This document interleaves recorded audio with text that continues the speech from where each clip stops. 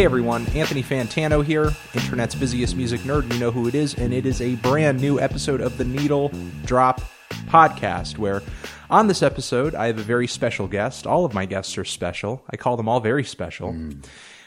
I'm going to tell the audience specific things that you do, and you tell me whether I've gotten them right or wrong. Gotcha. Okay.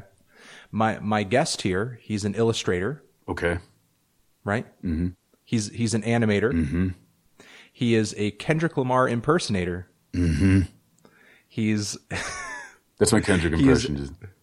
Just doing the mm-hmm. He is a DC inhabitant. Mm-hmm. He's a podcaster and one half of the Double Ds. Mm-hmm. He's a broken dick expert. Mm-hmm. My dick's broken right now. Keep going. He is an amateur hostage negotiator. I didn't know. Yeah, you know what? Actually, yeah. If there's a hostage out there right now, I can get him out in one piece. And also a sexual exhibitionist. How many shitty glitched out voice things can I do right now? No, I am. All right. And also, as I just learned, a bit of an emotional eater. Yes, that is the most true out of all of those. I'm more of an emotional eater than I am an illustrator. That's my first profession, is eating whenever I'm nervous. Oh, how much? how much does that pay? You get paid per year, emotional eating. You get paid per basically based on the feelings you get. So you're weighed beforehand, and you have these electrodes on your body, and then you go and eat, and then they test the brain waves after you eat that Twinkie, and then you're like, oh, the more brain waves you get, whatever sort of measure that is, the more money you get. Yeah.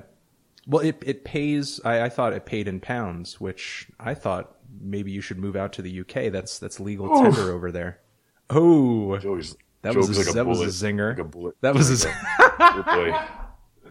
Hey man, I've heard some of your fucking jokes on that podcast. Well, stinkers, man. Like 90% of them.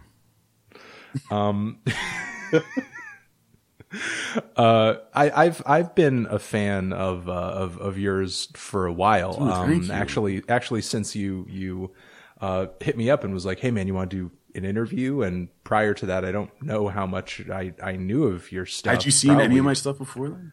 I don't think I came across it because at the time, I mean, your channel was pretty small. Oh, yeah. Although at the time, I was pretty impressed with some of the interviews that you had pulled up until that point. You were doing an interview series where you would draw a portrait of whoever you had onto the interview. Yeah, man. That was the idea that really kicked me off, I guess.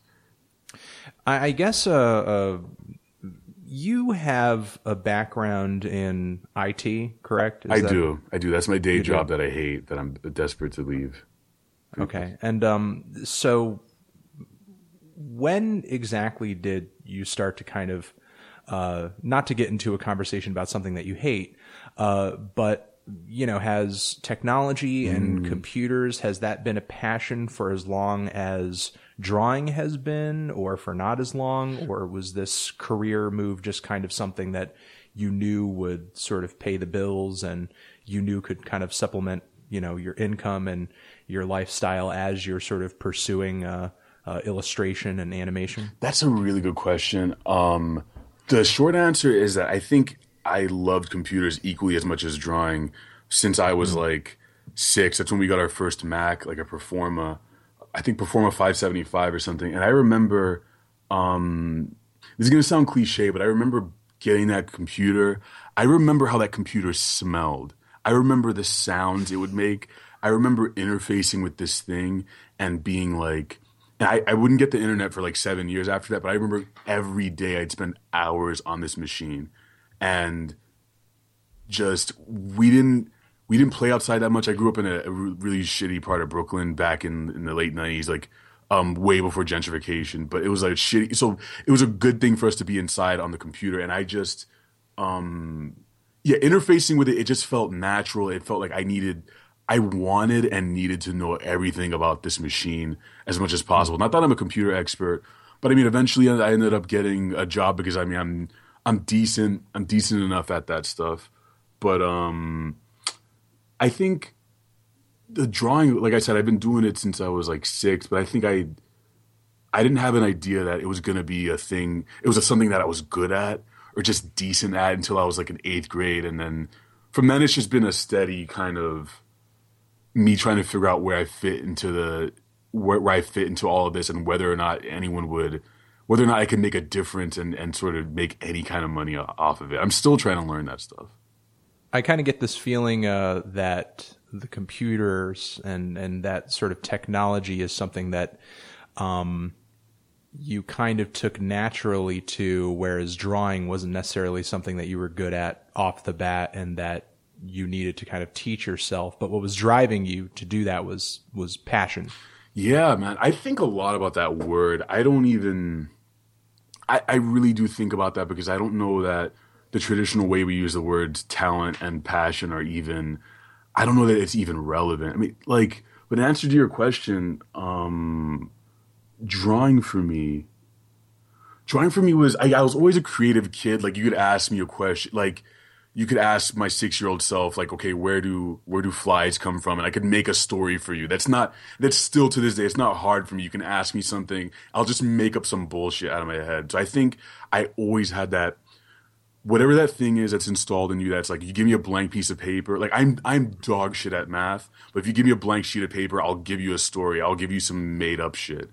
But drawing for me, I don't think, I'm still not the best draftsman. If I'm going based only on my drawing abilities, I'm not the best. I'm never going to be. And that's one thing that I had to learn.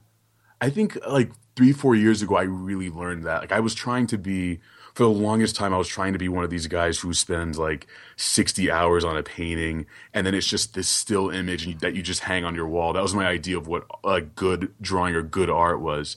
And it wasn't until I really started becoming honest with myself about what my capabilities were and what I loved doing that I started doing stuff that was sort of like my best work started when I realized I like when things move, and they don't necessarily need to look finished, but they need to move, and I like when images move and talk and sort of do more than just sit there and look pretty with one frame.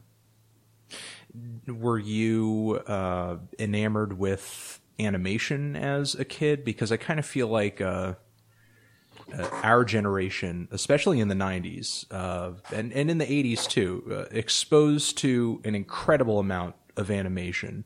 Actually, maybe more the 90s than the 80s, because, a lot of cartoons were kind of relegated to, sort of Saturday morning, or just kind of when kids might be watching TV just in general, whereas a platform like Nickelodeon in the 90s was just throwing animation at you from night until day. Yeah.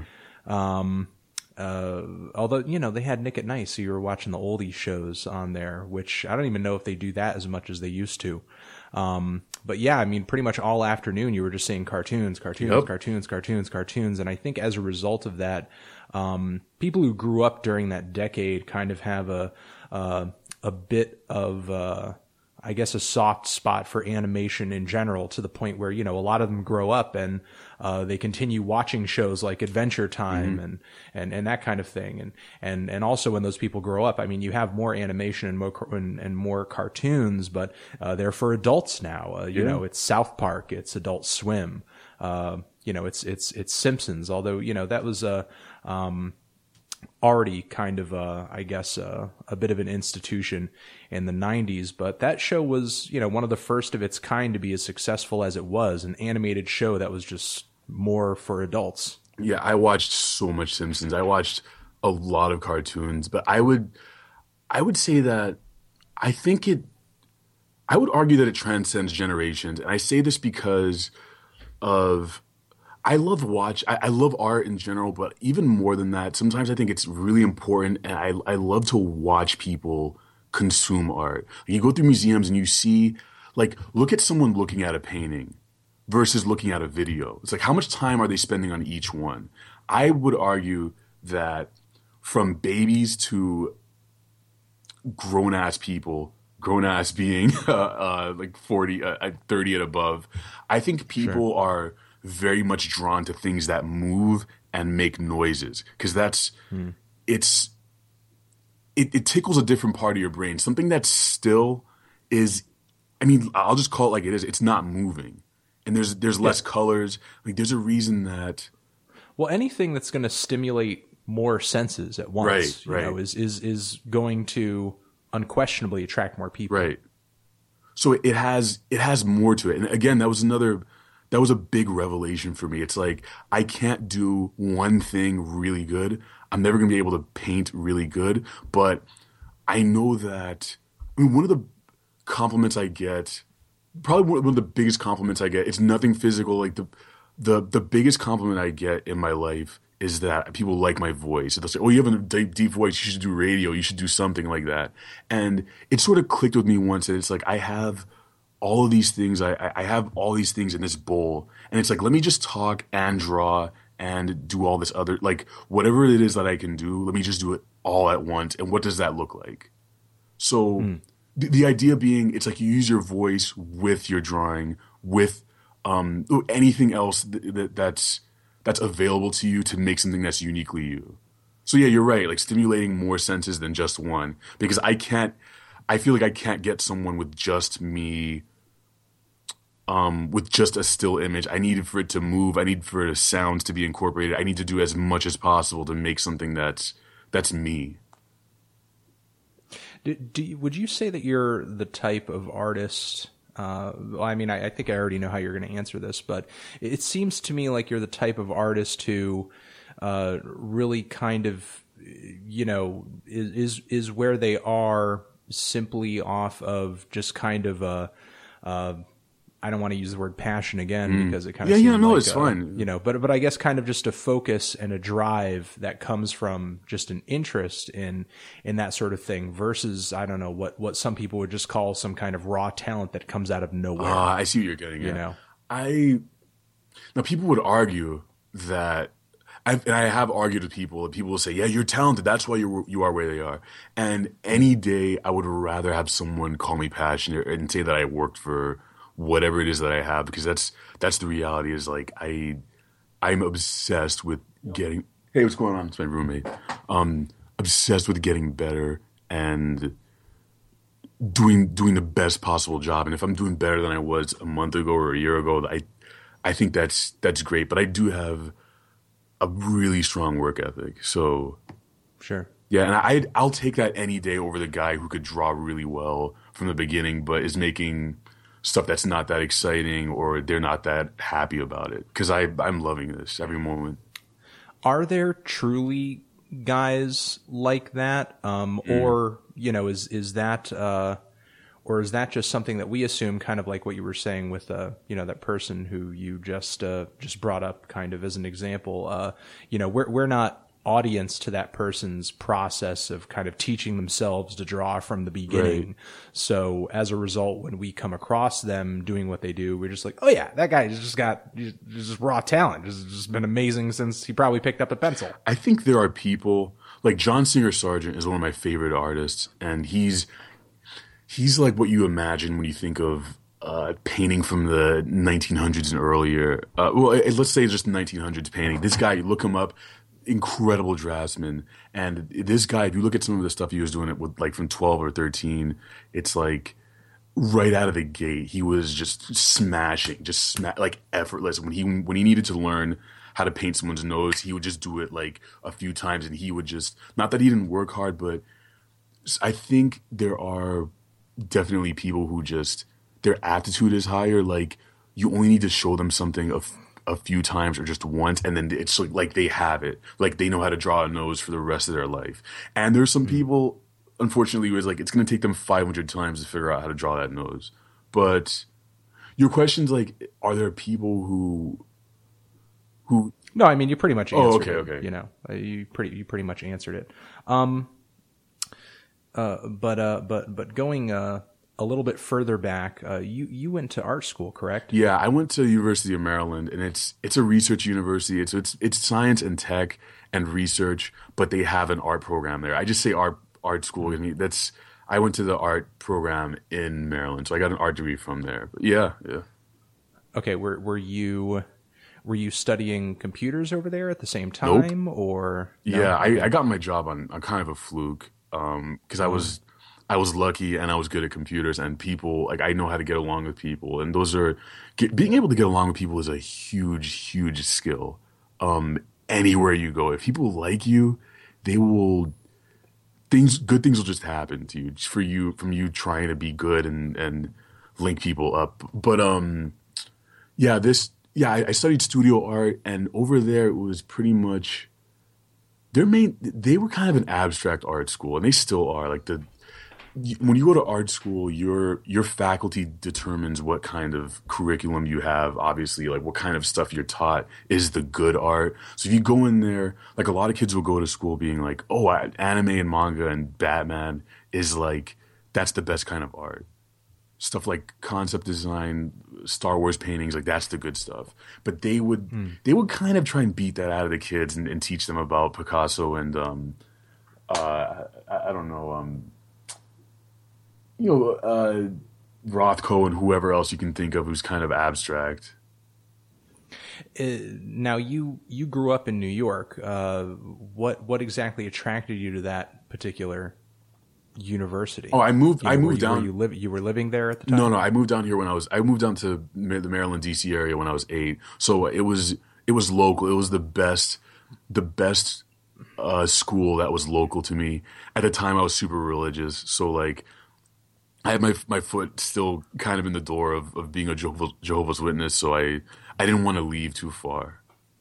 So yeah, I was a commuter. Okay, and that's another thing I kind of wanted to ask you about. Growing up with Haitian parents who you were born in the U.S. or Yeah, I was born in the U.S. Yeah. Okay, and your parents, what is it sort of, like? I guess in your experience, if you could kind of quantify it or kind of put it succinctly in any kind of way, I mean, I think it's one thing to sort of grow up black in this country, but it's also, another thing to grow up black, but have parents who are, first generation immigrants. Yeah, man. Fresh off the boat, I guess, Yeah. as a lot of people would say. That has to be an entirely different experience in and of itself. And also for them to, have this very specific sect of Christianity kind of be their belief system. I mean, it just kind of seems like there's a lot of sort of separators there between you and sort of what you would just call mainstream culture. Absolutely. And I think back then, I think I used to feel, I think everyone feels different, but like you said, there were a lot of separators, and the religion specifically, it was like they wanted you to separate yourself, and there were all sorts of things. You're talking about the people that run the church. Yeah, sure. yeah, that's how it works. The people in there sort of teach you to separate yourself. Like whenever there was like Christmas or Halloween celebrations in elementary school, I had to tell the teacher that I couldn't be there, and she would send me out of the class, like stuff like that. But in hindsight, all of these things really reinforced, I think, my ability to just, if I'm sitting, even though if I'm sitting by myself anywhere, I can just zone out and start thinking about stories or whatever. I don't know if, and I don't know if these things would have been inside of me if all these, I guess, separators weren't there. But I do know it's something that comes very easily to me. And I'm also not, I am aware that like when I was growing up, it's like I got accused of talking white all the time. But people would just make fun of you for reading and shit like that. I didn't go to good schools. I went to public schools. But like I never felt as though what I was doing was wrong. Like I never felt like I needed to give in to be like anybody else. Because I guess that's sort of like the Haitian component where it's like you're not like these people anyway. And I don't know if you know this, but like it's like Haitian people, like immigrants don't see themselves as whatever it is that like they don't see themselves as black people. Like Haitians come here, like, and they're Haitians, they're not black. Like blacks are like black Americans, and they, for better or for worse, they see themselves as different. So it's like you're not like those kids, and it was like instilled in me. It's like I should never consider myself like them. Whatever it is that they're doing, that's their business. I'm sort of on this path. So if if I'm sitting there reading novels and comic books in gym class, which is what I was doing, it's like I'm on the right path. Whatever those other kids were telling me was sort of like, eh. But on the flip side, I can think of a lot of Haitian kids who did sort of, I don't know, assimilate to whatever, like, and behave however like the American kids were, I guess. No, I mean, I sort of expected that answer. I mean, you know, my father is an awarded, you know, weightlifting coach, and I never knew this. Yeah, and then one of his you know, closest friends who he trained, and, you know, he trained at powerlifting meets with, you know, he's Haitian as well. And, you know, they pretty much have the same, the same opinion about, you know, what it is to be Haitian versus what it is to be kind of categorized in America as black. Yeah. You know, it's interesting because, you know, it seems like, you know, you just had so many things going for you at a young age that were against the cultural grain of where you were. And it kind of seems like, you know, you just kind of shrugged it off and you're just like, oh, whatever, you know, I'm just doing what I do despite the fact that it's not what everybody else is doing. Yeah. It's because you just, and I wish more kids could think like me. Look at me, this beacon of hope in the black community. Yeah, yes, just rain the accolades upon me. No, but I remember distinct moments in my life, and my brother was also a big influence on me. We're just like, because he's the only other person who had the exact same upbringing as me, so I could talk to him about this all the time. But like. So he also reinforces like these ideas about like, okay, so it's okay for me to be a dork and do whatever. But I remember he wasn't really interested in fitting in either. Oh, absolutely not. No, less than me, because he doesn't. This thing that I have about reaching out to people and making art and all these magical things that sort of move around and make noises so I can get girls to pay attention to me or whatever the fuck reason I'm doing all this and reaching out for attention or love from people. He doesn't need it. He doesn't need that.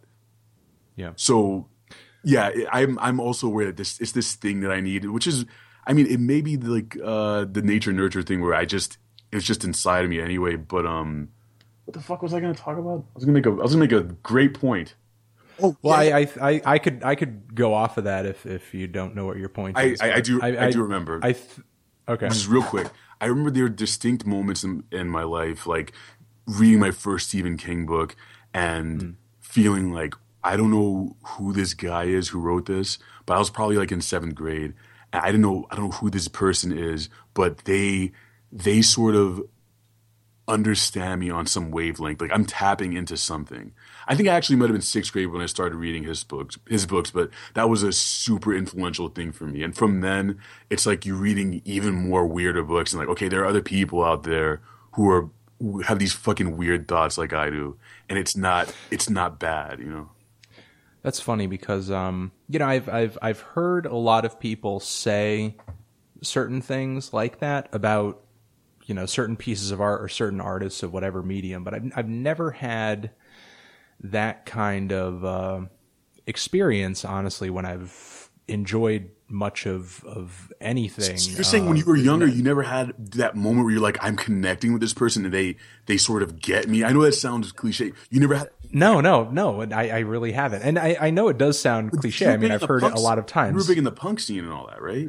I was, but the thing is, like, I never really got the sensation that when I was listening to something, you know, and let's just use music as an example, because music is what, you know, I enjoyed the most when I was, you know, younger, and what I enjoy the most now. But I've never listened to a record and gotten the sensation that, man, this person gets me, you know. I think the closest I've come to that is that, you know, I listen to the record and I feel like I understand the artist, or at least what I think the artist is portraying themselves as. Yeah. And I think that that's really interesting. You know, but the thing is, it's that kind of, emotional connection, and it's that kind of point of view that causes the situation when I review something negatively and then somebody's like, fuck this asshole, this guy, because the thing is, a lot of people, when you don't like an album or don't like a movie or something, that they feel like, this gets me. When you critique that, when you dislike that, it's like you're critiquing them, right? And you're disliking them because some people feel like this represents me, and I think that there are some records out there that I really enjoy that maybe I think I might connect with on an ideological level, or maybe I could say if my personality was a record, it could sound like this, or it would be this specific album or something. But even so, when I go to eat up the finer details, I'm like, I don't like that, or, I would never say that, or something. Or what about now? Okay, we're not talking about your 10-year-old self. Now, are there moments where you consume a piece of art, visual performance, a quesadilla, some Cheetos, you eat something, whatever, and you think to yourself, this is transcendent. This thing is what I've been looking for.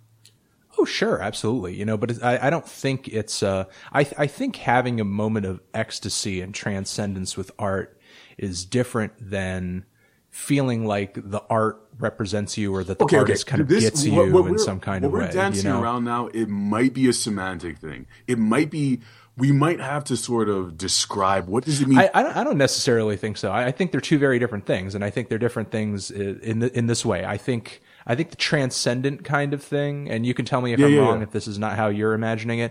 To me, the transcendent thing, the thing that is so amazing, it's kind of like staring at a wonderful, huge, gigantic piece of architecture or something that's just so huge and awe-inspiring. Yeah. It's so grand and so amazing and so well executed that it really has nothing to do with you whatsoever. You're just in awe of its greatness. Okay. Of course, that's all based on your perception, so it has a lot to do with you. But I'm not really thinking of myself at all when I'm thinking of those moments. I mean, I think the reason I prefer those kinds of moments or art that makes me feel that way is that I actually forget about myself as a person for a moment. It's like I, or the world that I exist in, isn't even real. The only thing that matters right now is this thing that I'm observing. Whereas, the other thing, the flip side that we were just talking about, is something that I guess it kind of comes down to relatability, or kind of feeling a little less lonely in the world, or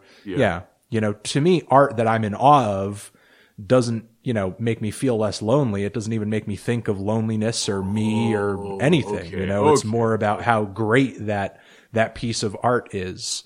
Whereas the loneliness and the relatability and that sort of thing, that's a different thing. And certainly, there are records that I have felt like over the years that, I relate to in some kind of way.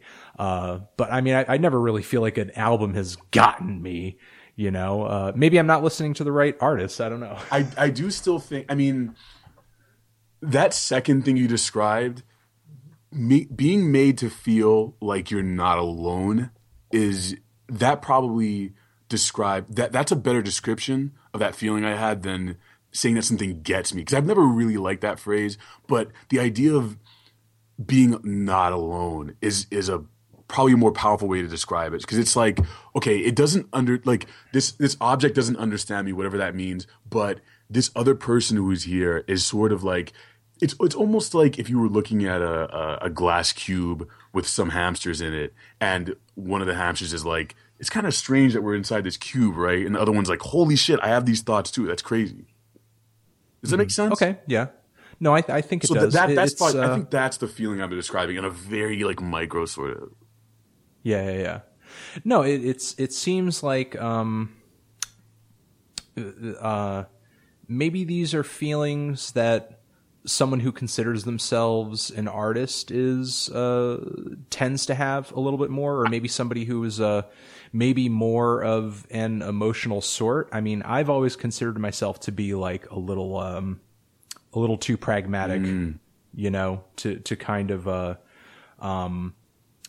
sort of have, I guess, those kinds of emotions, those feelings of loneliness kind of drive me to be doing anything significant. Although, what I think is interesting about you and sort of what you're talking about when you're a kid is that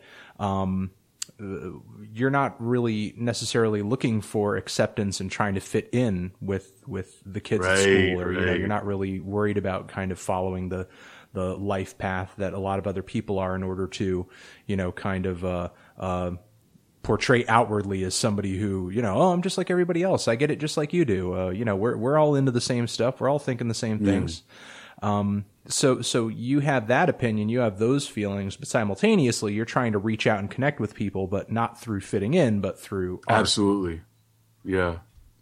You described it perfectly. That's great because the feelings I got from consuming those novels and even playing video games when I was an adolescent, just like Final Fantasy VII, for instance, like those memories. Ask anyone who's played Final Fantasy VII when they were an adolescent.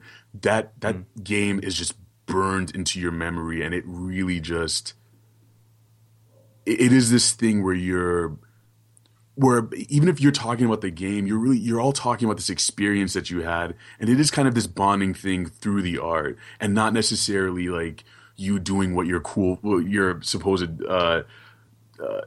cool kids at your school were doing. Like that's not how you were bonding. You were bonding through these other things.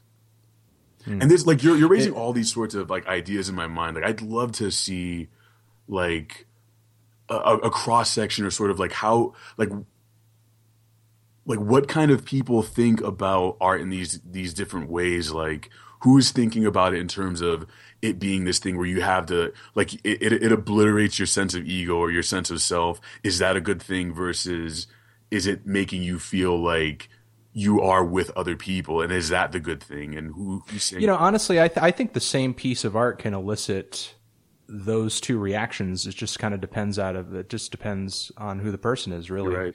and sort of what they look for in art, I guess. And maybe this is something I'm more tending to do these days because of just kind of my job, but I'm not really in the business of trying to, sort of try to analyze and think of the artist behind the music I'm listening to. I'm just trying to think of the music that I'm listening to. I want to figure this out so I can monetize it, and let's exploit these guys so Coca-Cola can get their money. All right, fam, let's do it. Sorry, go on. There's probably. I'm gonna put a YouTube AdSense commercial right here. Please. I'm gonna try to get it to be a Coca-Cola pre-roll. No, I have no control over that. Just right as I'm trying to say profound things, just throw a Coke ad right in the middle of it. I just feel like the world is just, you drink a Coke, you fuck. You're lazy and you need to drink this to feel better. Yeah, I hate it when commercials try to portray like this anything having to do with being meaningful. Like all of it. Like, oh, your soft drink is just like super super important to the emotional well-being of so many people out there. I'm in tune to that now, and you can tell by the music they play when you have this chorus of people, and there's like all this twinkling, and the 15-year-old cute boy and the 15-year-old cute girl are holding their Cokes together, and like, yeah, this is all warm and fuzzy, and it's like, what does this have to do with me drinking a sugary like fluid, man? And there's like some really just like a crappy faux commercial indie pop hanging in the background that has like, a bunch of like boys and girls going la la la la la, exactly, with like some acoustic guitars and electric guitars kind of twinkling. Like, you're not fooling me, motherfucker. But the other thing I think about is like, if you had a Coke commercial where it was like, you see this large bloody field and just like this naked woman with one arm is crawling through it, and she's like, I lost my family. And she says, I lost my family 30 times, and then she drinks a Coke at the end. I'd be like, this is the greatest thing ever made in advertising. But I'd be the only one. What is that? When I was a kid, I had, and this is like maybe a junior high or so, I had this idea in my head that what would make for an amazing Ruffles commercial is just like a really, like a person in a room, sort of like I guess like an all white room, maybe in Padded? like a straight jacket Oh, or okay, something, and just like screaming his brains out for 30 seconds, and just like have it cut to him, like, you know, screaming in a different part of the room. It's a very small room, so maybe you could throw a camera up in the corner and just, you know, now he's screaming in that corner, now he's screaming in that corner, and now he's like running into the wall or something, and then, you know, and then just have Ruffles come up or something. You know, I thought in junior high I thought that would make an amazing commercial. Still would. I would buy that bag of chips, but I would too. I would go out and buy a bag of Ruffles tomorrow. They know though that the majority of people would be like, "What the fuck is Ruffles saying? This is it doesn't make me feel good. I don't feel the nice and fuzzies when I see that Ruffles commercial." But I mean, I don't know. The internet has opened the world to a lot of different weird advertising concepts. Although they're mostly just for a comedic end, though. Right. You know, they're not trying to weird you out in kind of a Twin Peaks kind of way to try to get you to buy Ruffles. I would love that. You know. Yeah. So so things like, you know, like visual art, like Final Fantasy.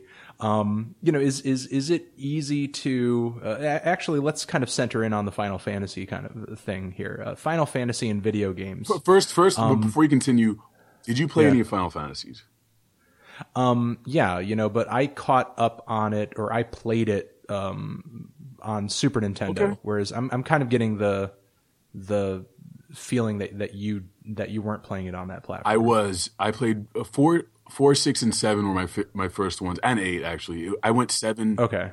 7, 8, 6, 4. But anyway, you can continue. Sorry. So yeah, you know, I have played the Final Fantasies on Super Nintendo. I didn't get PlayStation. You know, I was playing like Nintendo 64. So, you know, I wasn't playing like a lot of those bigger Final Fantasy titles on PlayStation, where, you know, a lot of people sort of. I know that some of them were out on Nintendo 64. I think maybe I'm wrong. I think some of them were. I know they had Crystal Chronicles on GameCube, but I don't think there was ever a Final Fantasy on Nintendo 64. Yeah, I didn't end up catching up back with Final Fantasy until I got a PlayStation 2, and then they had like Final Fantasy 10. Oh yeah, that was a good one. And yeah, that was a pretty good one. So although at the time there were other RPGs, I mean, I was probably more into Zelda and more into Secret of Mana. Okay. Secret of Mana. Chrono Trigger. Now we're fucking. That's my new catchphrase. You like that? Oh, now we're fucking. Okay. That sounds like a good catchphrase. Yeah, just say it in your boardroom meeting. Say it in the laundry line. Say it when your mom calls you to dinner. Oh, so are you using this at work already? Yeah, now we're fucking. Dominic, did you get those TPS reports completed? Now we're fucking outside of context. You wanna get lunch? Now we're fucking. All right, I'm done. Go ahead. Let me know how that goes. That's terrible. I'm homeless now. my catchphrase ruins my life, but I can't stop using it. Yeah. Oh Jesus. Sorry, I derailed. What were we saying? I was going to ask you, this sort of stuff, these video games, Stephen King novels, stories, narratives, visual art, you know, is this the kind of thing that you look back upon more fondly than maybe kind of, I guess, your history, as a Jehovah's Witness, or even your cultural roots? I mean, do you feel like you identify more sort of just with your artistic tastes and pursuits and just kind of your experiences with art than you do, I guess, kind of where you feel like you just, you know, happen to grow up culturally or religious wise and that sort of thing? Because it seems like that sort of thing sort of very nostalgic for a lot of people. For you, it just kind of seems like it happened. Right, absolutely. And I think, man, we're about to get into some deep stuff. I'm just gonna like dip my toe in the water a little bit. There are Jehovah's Witnesses. They're a cult, and I have to disassociate myself from a lot of the stuff I experience because it's years of repressed feelings and missing out on so many things kids should. And I think I don't look back fondly on that because a lot of it was shitty. Like for me, just I still have nightmares about going to church. It happens to me like now it's down to probably like once every 2-3 months. I'm locked in churches and I can't escape even though I want to. So like that part of me, like I do look back on it as something that just happened. But all of the video games, the books, the music and stuff I consumed, that was my choice. And that's something as a Haitian American, it's like you do feel like you're in these two worlds because it's like at home you're eating like maimoulem and plantain and like griot and stuff like that, but like your friends aren't doing that, and you leave your house and you're in a different world almost. But you have these choices you can make. Like I can choose what kind of books I read. No one's telling me what to do. I can play the video games I want, and even in those universes you get into, you can make choices as well. So I think that also helps.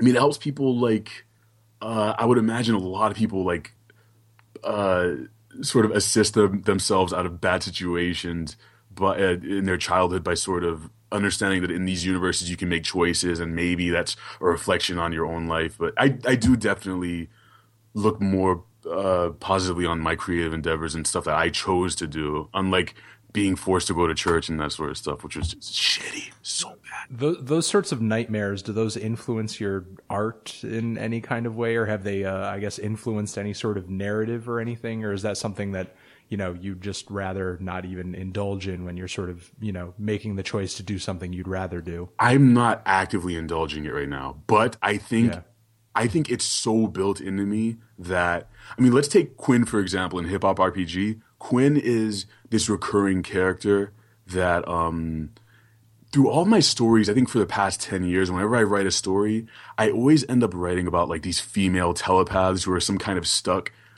in some kind of cult situation or getting killed or something like that. And this is a recurring thing, and it might be my subconscious trying to work something out. I mean, Quinn escaped Illuminatus. He might be the representation of Jehovah or something, or he might just be, I have no idea, but I think subconsciously I'm probably working out a lot of issues in my art, but I do consciously want to work on these things and put them out there, even though honestly it scares me because it's really close to me. Like these concepts of what does it feel like to be a Jehovah's Witness? I haven't consciously tried to touch that. I mean, I'd love to after Hip Hop RPG is done. I'd love to try and work on that and see what it feels like, because I think it will be a unique experience for me and maybe the people watching, because I don't see many animations on YouTube about what it's like to be stuck in church, I mean, I see a lot of like joke cartoons about like Sonic the Hedgehog, but I mean,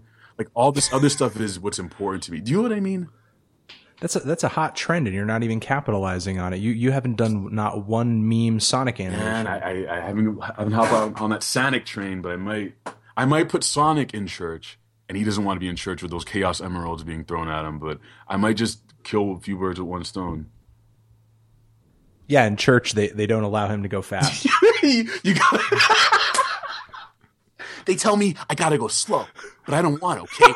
I just want to be fast with my friend Hobson, okay? Who talks exactly like me, because I can only do one type of impression. I saw this amazing video on that Clickhole YouTube channel. Love Clickhole. Clickhole, the sister site to The Onion, where they just kind of make that fake clickbait site. The video is about how this amazing new video game was breaking I guess gender barriers with this really amazing female lead character, and it was just a bunch of screenplay of Sonic the Hedgehog. It was just a bunch of screenplay of Sonic and Tails, and the woman sort of narrating it was like, Sonic is breaking the gender barrier by featuring a beautiful blue woman who goes very fast and collects rings. And she was also saying that the beautiful blue woman who was the protagonist in Sonic was also deaf. So Sonic the Hedgehog was as a woman and deaf as well, fighting not only gender barriers but disability barriers as well. And it was just just insane. Clickhole is doing God's work. I'm saying it. Clickhole is doing God's work.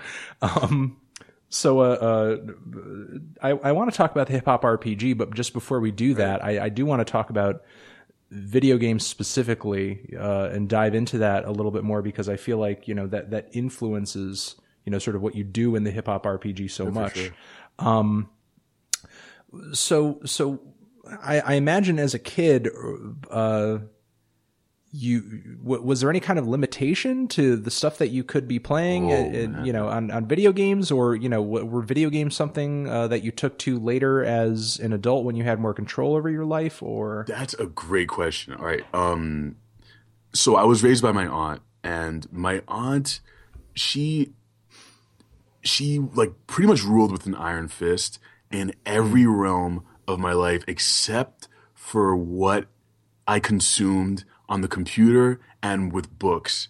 And it was one of those things where it's like, she's an Haitian immigrant. She has enough like worries trying to take care of 2 kids with her job or whatever. And she's like, okay, these kids are on the computer. They're reading books. I don't have to worry about it. They're preoccupied. Right. Meanwhile, at least they're not outside gangbanging. They're not fucking girls. They're not stealing. They're doing fine. Priorities. Right. But I'm sitting there reading books when I'm 6, like in the 7th grade, about dudes like killing men, women, and children, and just running around in different universes, like people dying and all kinds of weird shit happening. But I was just loving it. And I think, so there weren't restrictions. Every once in a while, she would see us playing like a first-person shooter or a Final Fantasy game, and she'd be like, "This is demonic. What is this? What is you doing?" And we'd just be like, she'd be like, just shake her head and just leave. And to this day, like, she recently threw out all my video games that I had at home, all my video games, DVDs, and comics, because she said, "This demon stuff." I was like, "Oh fuck!" But I would say there were only like 2 or 3 times I can remember where she actively took a book I was reading and threw it out because it was demonic. Lord of the Rings being one of them. And that was why I never finished that series, because I was so furious that she took my Fellowship of the Ring book and threw it away. So there were restrictions, but there also weren't. Like, if she had been a super good Jehovah's Witness Christian, I would be in trouble right now. I probably wouldn't be talking to you because she would have been burning all of my video games. Yeah, good for her on that. Okay, so you did at least have enough time and enough exposure and you know, enough leeway to sort of play something like Final Fantasy VII.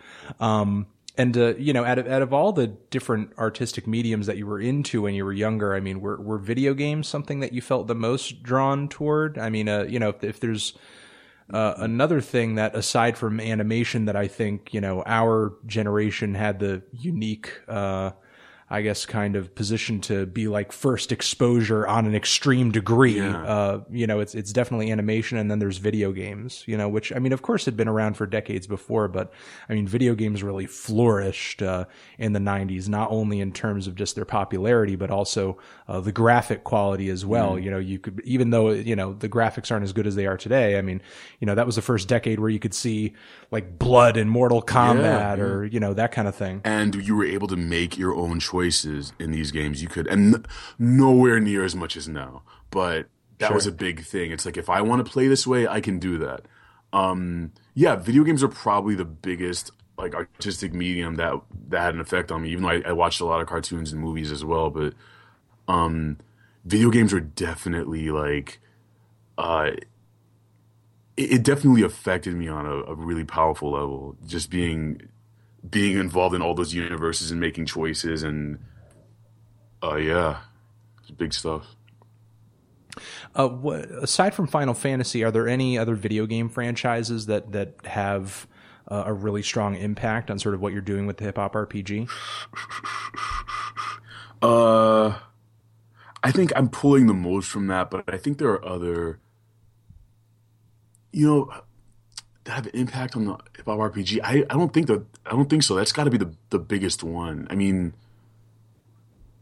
yeah. I'm okay. Well, then that's fair. So what is it about, I guess, Final Fantasy, especially, you know, this kind of older era of the franchise, that made you kind of want to recreate it kind of in this new animation, with these sprites and also, were you as enamored with, I guess it seems like somebody who's so young who was really drawn to books, RPGs like Final Fantasy would be right up your alley because it's so story intensive. You're just reading. I mean, I wasn't as big into RPGs as I was other games that were maybe a little bit more action driven, but I remember my father liked video games as well, and I remember if I was ever at a point where I was playing an RPG, he would just be like, "Ugh, what the fuck are you doing? This is like boring as hell. You pressed the fight option, and then he went to go hit him, and then it said like 53. What the fuck is that? What's 53? You should be dead. Why don't you play WWF? Yeah, and and I like those games as well. And my dad was a Mario Kart addict. Loved some Mario Kart. You shoot up Mario Kart? He was just on the streets looking for he was Mario just Kart. he just liked some racing games, Okay. But that was just a really, fun, fast, easy, straightforward concept to grasp, and sometimes he could kick my ass in it. So, that he liked it. Whereas like an RPG it wasn't, it didn't have that competitive sort of nature to it. And, it's competing. It's about you experiencing this universe on your own. No, it's kind of like the video game's answer to a book, right? And the thing is, if I wanted a book, I'd just go read a book, But still, I imagine you were really enamored with the story of these Final Fantasy games. Absolutely, because that wasn't Mario shit. I mean, just playing Final Fantasy VII, like I picked that up on PC like a year after the game came out, and I just knew sort of what it was about, and I wasn't even aware of what I was getting into. So you go from Pong to Super Mario Brothers, which was Super Mario Brothers and Sonic is what I was playing when I was a little kid until I was like 12, 13, and I got Final Fantasy VII, and then all of a sudden you're involved in this story that is so deep that you're spending 70 hours on it, and main characters, you grow with them, you train them up, you give them items and sort of understand, at least on a superficial level, who they are. Like you sort of add all these different like characteristics to them. And in Final Fantasy VII specifically, they kill one of the biggest main characters, and that was a huge thing. And I was just sitting there like, this is a beautiful experience for them to just like. You don't get that in Zelda. You don't get like Link dying halfway through or something. It actually wouldn't be Link. It'll be more like Princess Zelda. Yeah, the storyline isn't anywhere near as dramatic. Right. And the thing is, while it may be a great game, storyline wise, it's pretty cliche. Absolutely, all of them are. I mean, I still. Whereas Ocarina of Time was really good, but it is still really cliche. It's like he is the good, great adventurer, and he does good things because he's good. And get the fuck out of here, that shit. Yeah, the Final Fantasy characters, as far as storyline goes, they're definitely more complex than any kind of other major RPG out there. So I mean, it seems like that complexity and those sorts of storylines have really kind of impacted what you're doing over here with the hip hop RPG. I really hope so. Which models itself after a lot of those older sprite based RPG type games and features a cast of characters that are just pulled out of mainstream contemporary hip hop. Featuring Kanye, Kendrick Lamar, Drake, and right now you're 5 episodes into it. 5 in. And is this the kind of thing that how many episodes you're going to go until you're done, or are you just kind of doing it as it sort of requires? Do you know how it's going to end right now? Yes. I am like 95% sure how long it's going to be. I want to do 10 episodes total. I'm working on 6 right now. Okay. And I want to stop it for my sake because I know originally I had like 16, 17 episodes written out. And at some point I had to stop. Like, this is crazy. You have to stop. So you had a bunch of episodes just like storyline wise written out. Yeah. And this is just before you've even begun animating. Exactly. And this is just like we were talking about with the RPG. Like you play so many of these games that are so deep and have all of these tendrils of story coming off of them. And I was reading like, a Stephen King book that's like 9 books long, like one series, and you just, I'm emulating that because that's where I come from, and I love long, convoluted stories, but I have to rein myself in. That's one of the hardest things to do, but I know I'll also thank myself for it because this is a very long project. I'm used to very short stories, like boom, get in and out, but this is a kind of a huge undertaking for me. But I know where this is going though. Mm-hmm. Okay, so I mean, you're pretty much dead set on the idea of there being just like 10 more episodes. Yeah, maybe 11. Maybe. Yeah, I'm dead set on it because, and this kid I'm working with, Uji Rocket, from the UK, he's really good at. He'll tell me when some ideas. He'll be like, yeah, you know what? Maybe you could trim that off if you want to. But then he'll give me some awesome ass idea like, oh yeah, what if Action Bronson is like riding in a desert and it's like a post-apocalyptic wasteland? I'm like, that's so fucking awesome, but we don't have the resources for this. We don't have the time. So I really had to rein myself in. I'd love to keep this thing going, but I also want to move on to shorter stories that don't have to do with hip hop RPG at some point, because this is just, I love doing this, and I feel like it's my greatest story work and animation work, but it's a lot of work. It's a lot. Are you at the point where you're? Oh my Are you God. at the point where you're sick of it yet? I'm not sick of it, but sometimes it feels like I just wish it could be done. But I know what it looks like in my head, but I also know that realistically, it's like I'm gonna need 2 years to take. It's like you're taking the biggest dump of your life. you're saying like I have to get this out of my fucking head. That's what it's like. That's a really great comparison. Yeah, it's just a steamy shit you can look at online. Sorry, I'm really selling this, aren't I? These guys are just out there clicking. They're clicking to go check it out right now. So for anybody who's listening right now, and this is one of the main reasons I invited you onto the show to talk about the hip hop RPG, because this is sort of what you're putting most of your creative juices behind right now. Yeah, it's pumping a lot into this. So, can you sort of give the listeners a bit of an elevator pitch as to what they can kind of expect, or sort of, why they need to go check this series out? All right, I can say right now, there's probably, you've never seen anything like this. I can say that.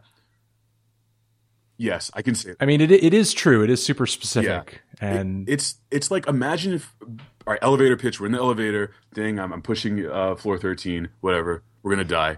So as this elevator is rising, we're dying. This animation is about you picking up a game in a pawn shop, a game that never existed. You're the only one who has it. You put it in your Super Nintendo. It's about a bunch of rappers fighting Illuminati aliens in a post-apocalyptic future. Yeah. It's like two worlds colliding that you would never think would collide ever. Yeah, and that's the best part of it to me. It's like, and the thing is, the people who listen to or watch my show and listen to my podcast, who consider themselves to be music nerds, and specifically hip hop nerds, and and love their Kendrick Lamars and their Lupe Fiascos and that sort of thing.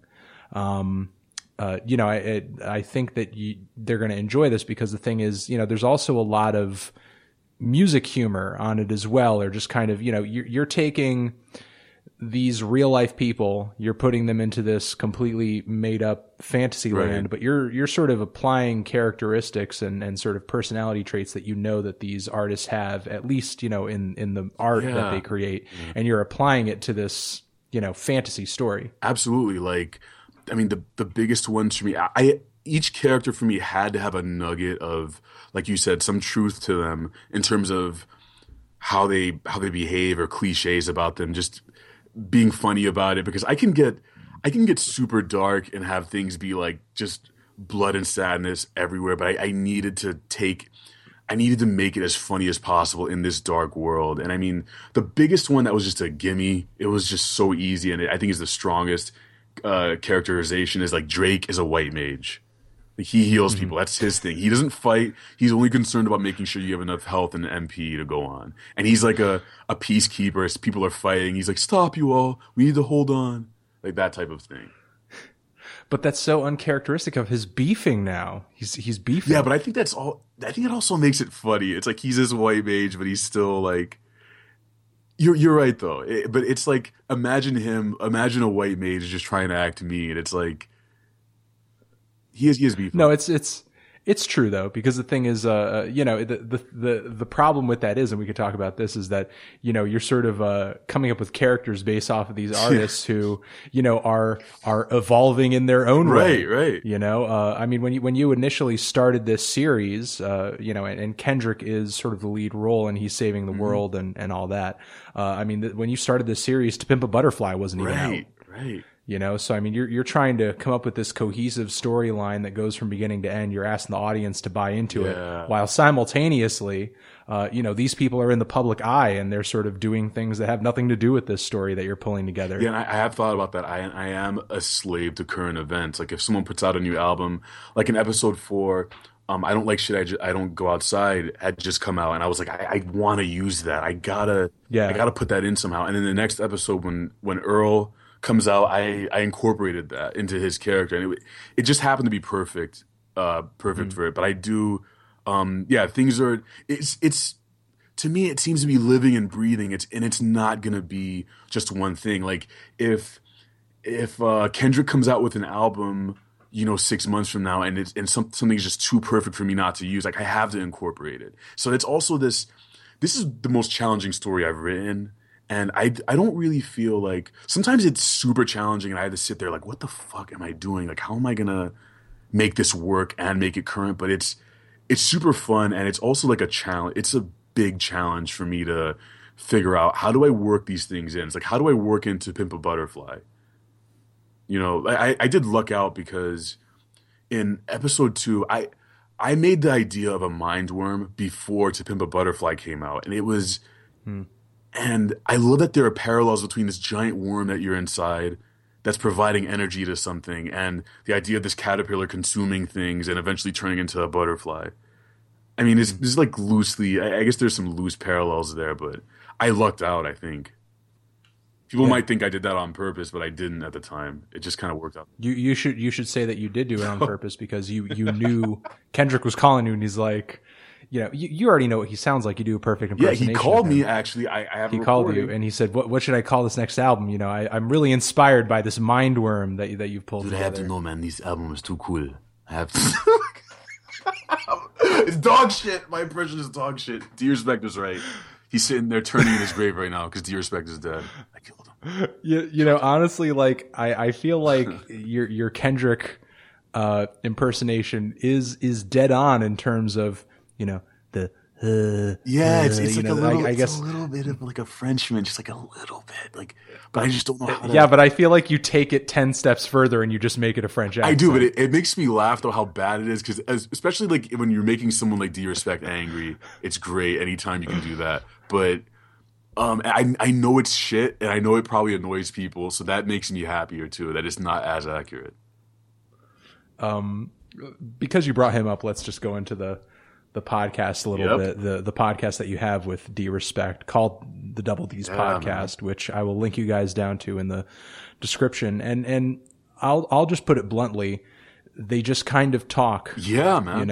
And it's a lot of current event stuff and just kind of things that they just have some personal feelings on and, could be some media stuff, could be politics, could be whatever. They just kind of talk it out. However, the thing that kind of perplexes me, and this is really all I want to ask you about the podcast, and you can kind of say whatever else you want about it after this, is I just kind of feel like you and D of the podcast world are just like, just basically the odd couple of the podcast world. I mean, he's basically Klugman and you're Oscar, you're kind of the cleaner, nicer, more well-mannered, more cultured, just, I guess, kind of more well-meaning guy, while D is just kind of this brutish, weird, gross, a little bit more vulgar, though you're vulgar yourself. But I guess you kind of have a bit of an artsy flair to you. It just kind of seems like to me on the surface that you two just have so little in common. It seems that way, doesn't it? Because there's so many moments during the podcast, he's just like, ugh, that's just some dumb, shit that you're into. Yeah. You're just into some dumb indie or whatever shit. I haven't heard of that artist. Who cares? Or when he's like trying to talk about sports and he's like, you're not even into this stuff. So, just shut up. Very often I'm not into it. But that's the thing, though. The great thing about him is he's deceptive. He wants you to think that he's some meathead jock, but he's not. He's super into the same stuff I am. And you'll get these moments where those are my favorite moments of the podcast are when we both meet at this point where we're both talking about super abstract, weird art shit because ultimately we are very similar. But I think we do. I mean, it's kind of like we fall into these hyper characterized versions of ourselves because that makes it funny because we can shit on each other. But like we are very similar though. Yeah, I mean, it just kind of seems like both of you have these primary interests which don't really line up, but you have a lot of secondary interests that maybe go a little unnoticed unless you've listened to many episodes of the podcast that are very much in line with one another. It seems like both of you really like, discussion, podcasts, comedians, philosophy. And it seems like that's, you have enough second tier interests together that the podcast actually goes over really nicely, and that you can kind of maintain these discussions, and you both kind of end up, I guess, butting heads a little bit on kind of these more major things, but you kind of have this underlying foundation underneath it all that kind of keeps it all flowing. Yeah, definitely. I think it feels like doing the podcast is like somehow it's like you're jumping off of a cliff into this abyss, but you know that you're gonna land. You're gonna land on your feet every time. Having a conversation with him, it clicks.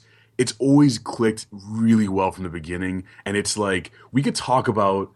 I feel like we could talk about anything for a really long time. We probably are losing people when we're talking about Bologna or some shit by hour 3. But I mean, that's really the power of D-Respect is he can take something and really run with it, and I can be like, oh shit, that's great. You brought up this thing. It's super fucking fun. You guys should watch this show or listen to it. There's no watching. Yeah. I mean, it seems like he's having fun with it as well, to the point where he's not even keeping up his usual YouTube content prior to meeting you, which is originally what brought you two together to begin with. I think he's cooking up some major stuff, and I don't know. I think the decision to put it on his main channel, it's like we'll get some bigger viewership. I think we should probably put something back on the D-Dot podcast channel to show like, yeah, we went here, blah, blah, blah. But we're just trying things out. Probably. Yeah. We're just trying things out. We're moving around. And, yeah. Ultimately, sort of what are, I mean, you can't speak for D, but I can actually. Right now, I'll speak for him. Oh, can you? Okay.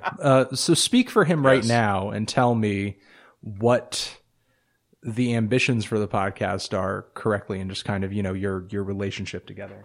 Our relationship together, we're going to get married, probably. Yeah. And that's legal now. Yes, it is legal. But our ambitions, I think, just to keep going and having the good discussions we have, having more guests on. You're welcome whenever. Making it bigger, just bigger in the sense of getting more listeners. Hopefully, just. I don't know, really just taking it wherever it goes, as long as it's fun and we have good conversations, which is that's inevitable. Because it's been a blast. We've had great guests. We've had some of the most fun discussions I've had. Like we're on episode like 118, which is we've talked for hundreds of hours at this point. I mean, including, I know it seems like we don't. It seems very scatterbrained, and we both are. But beforehand, we do have an idea of where things are going to go. So. I know things. So we do talk a lot outside of it about where things are gonna go. I'm really proud of our skits. I think we have really super weird ass skits you guys can listen to. The skits have gotten funnier over there. Oh, great, man! Because we and more detailed too. It kind of seems like more discussion goes into the skits. Yeah. Oh, absolutely. Yeah, we do. Every time we come in with like, yeah, what if you're a zombie and some shit's happened? I don't think we've done any zombie things. We do have Mapluktu, which is we've created a lot of crazy ass characters on this show on the fly. We create like Mapluktu is this Haitian warlord demon who really likes nice kicks. Yeah, I wish Mapluktu has to come up a little more often. But yeah, a lot of weird stuff. It's great. Yeah, I mean, I think you guys could actually, just probably put out some videos here and there of just those sketches, or every once in a while just come up with a standalone an audio sketch. I think that would be really cool. So, you guys really seem to be really good at it, and it's sort of the highlight of the episode sometimes. Dude, thanks, man. Although I think my favorite part of any, not only a recent episode, but any episode is when D was trying to tell the story about the guy who walked into his store with the Blu-ray. And you're like, why are you behind the counter? And he's like, listen to me. And he's like, I don't get it. Why are you behind the counter? I legitimately didn't understand. He's telling me this story, and I'm like, I know you didn't understand, which is why it was so funny. Yeah, he was in like he was in like this store trying to buy something, and then like I didn't understand why he was behind the counter of something, and I have to go back and listen to that. That would actually be a really good time to make a skit or something. I've replayed it numerous times because we got to isolate that. We got to do it. Well, I mean, I've listened to so many episodes that I know what he does for a job. I don't realize why you didn't sort of realize what he was talking about right from the get-go. It's just like I had a brain fart. But at some point, I gotta admit, I knew we had a bit at some point, like. Probably like a minute into me saying that I didn't get it, I just started laughing because he was so mad that I didn't understand it. I knew that even if I did understand it at that point, I was probably gonna push it a little harder because it just ended up being funny. You just find all these little bits and these little caverns in your mind that you can go down in a conversation. And then at the very end, I think you guys did like a presidential sketch or something, and then you were like, I don't know why my opponent is behind the podium. That was a good one. God damn. That was a good one. So yeah, definitely check out their podcast. It's a very fun time. And to end off, I would be remiss if I didn't at least ask you at least a couple music questions so that people in the comments could make fun of you for not having a patrician sort of next level, just very high level taste like everybody else. Bring that shit home. Who watches my show. Let's go, man. Let's go. Let's fuck, right? Now we're fucking.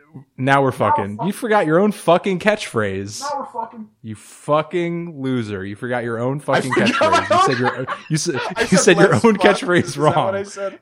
Let's fuck. Yes. You just said let's fuck. Like you fucked up your own catchphrase. See how that works in the streets, my friend. Ooh, Jesus. I was just going to ask you, sort of what we're at the second half of the year. List season's probably going to be coming up really soon, unless the world ends next week. And it will by my hand, but and it will. So let us know right now what your favorite albums of 2015 are, so that everybody knows that before they die, some of what your favorite records of this year have been thus far. Okay, is To Pimp a Butterfly 2015 or 2014? It's 2015. Bro, put that shit at the top, all right? Okay. And then put Depression Cherry. Okay. Wow, you really loved it. I love Beach House, man. Are you excited for the next record? They're coming out with another record. Yeah, Thank Your Lucky Stars. I'm waiting. I'm charged up right now. Charged up like Drake. Okay. My hands are glowing like Sonic the Hedgehog. You know what I'm saying? I'm ready to go. Depression Cherry. Throw in Currents from Tame Impala. Okay, I love Currents. And I think those are the big ones. Yeah, those three. I know that you saw them this year. You saw Death Grips this year. Oh, yeah. Where does the powers that be sort of sit on your favorites list? I've only listened to them like twice. Oh, you're not as crazy about it. Not really. No, not really. I mean, I got to listen to it some more, man. Like, I really don't.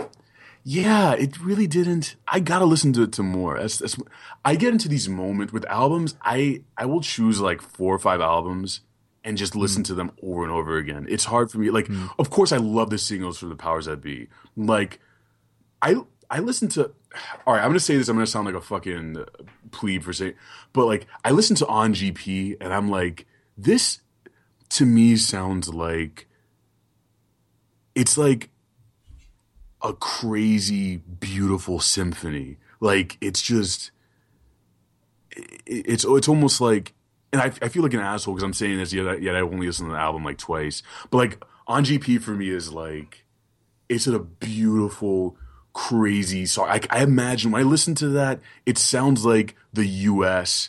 It sounds like I get this picture of the U.S. being, like an idealized but somehow post-apocalyptic form of the U.S. Like you'd hear in some kind of alternate universe commercial about U.S. propaganda. Does that make any sense? No, it doesn't. But anyway, yeah. But those other albums that you've listed, you've been returning to those albums a lot? Yeah, absolutely. I listen to them all the time. Yeah, I mean, I've returned to Pimp a Butterfly tons of times. So although I will say, I myself haven't returned to the Powers That Be, at least not many times after the release of the record. At least for maybe like, the album came out. I listened to it a ton of times to review it, loved it, thought it was amazing, thought it complemented the first disc of the album really well, Jenny Death. Really enjoyed it. And then after I dropped the review, maybe like a week or so after I dropped the review, it's not that I didn't like the album or that I didn't like any other of the other Death Grips albums, but I think I had burnt myself out on them. Goddamn. I really did. And then I went to go see them live, and for the second time, two. Not a lot of people can say that. Two times. Death Grips 2 times. 2! Now we're fucking. Oh, hold up. MC Ride saying my catchphrase. Now we're fucking. All right. Continue. And then after that, I kind of feel like I did enjoy the show. I thought the show was great. But I think that kind of solidified the mood that I was in, where I was just like, man, I'm burnt out on Death Grips right now. I'm just like praying they don't come out with anything like for like 2 years or something. And it wasn't until I think just the other day you could check and see on my Twitter account when I was listening to them the other day at the gym, I was just like, I should listen to this again. And then I did, and I was like, yeah, this is great. Oh man. Back in. But yeah, I had essentially burnt myself out on them for like a minute, and I just didn't even want to listen to any Death Grips. Like, I'd look at the Money Store and be like, ugh, that thing again. Oh man, I've listened to that thing so many fucking times. But that's the thing, it's like you could, as much as you might enjoy stuff, you could really burn yourself out on stuff. And the thing is, that's kind of a position I haven't really put myself in for a long time, because there are a lot of records that I remember I'd play over and over and over when I was in high school, and albums that I think are still really good today. But, even today, I don't even really, have any kind of intense passion to listen to any of them, because I just played them to death, when I was in high school and college. I just kind of know them like the back of my head, the back of my hand. If I ever want to listen to them, all I need to do is fucking think about it. It's a weird feeling. You burn it out. I'm getting there with. I think I'm past that with Pimp a Butterfly. I still listen to it a lot, but I'm like, oh man. And then you get to the point where you start skipping tracks, and you're like, oh geez, gotta move on to something else. You know what I mean? I heard you in the podcast once. You were like talking about some whack lines on that record. What did I say? I think you pointed out the line where. He said, I remember in the podcast, you said this line was whack when he goes, he gave us Billie Jean. You think he touched those kids? Yeah, terrible.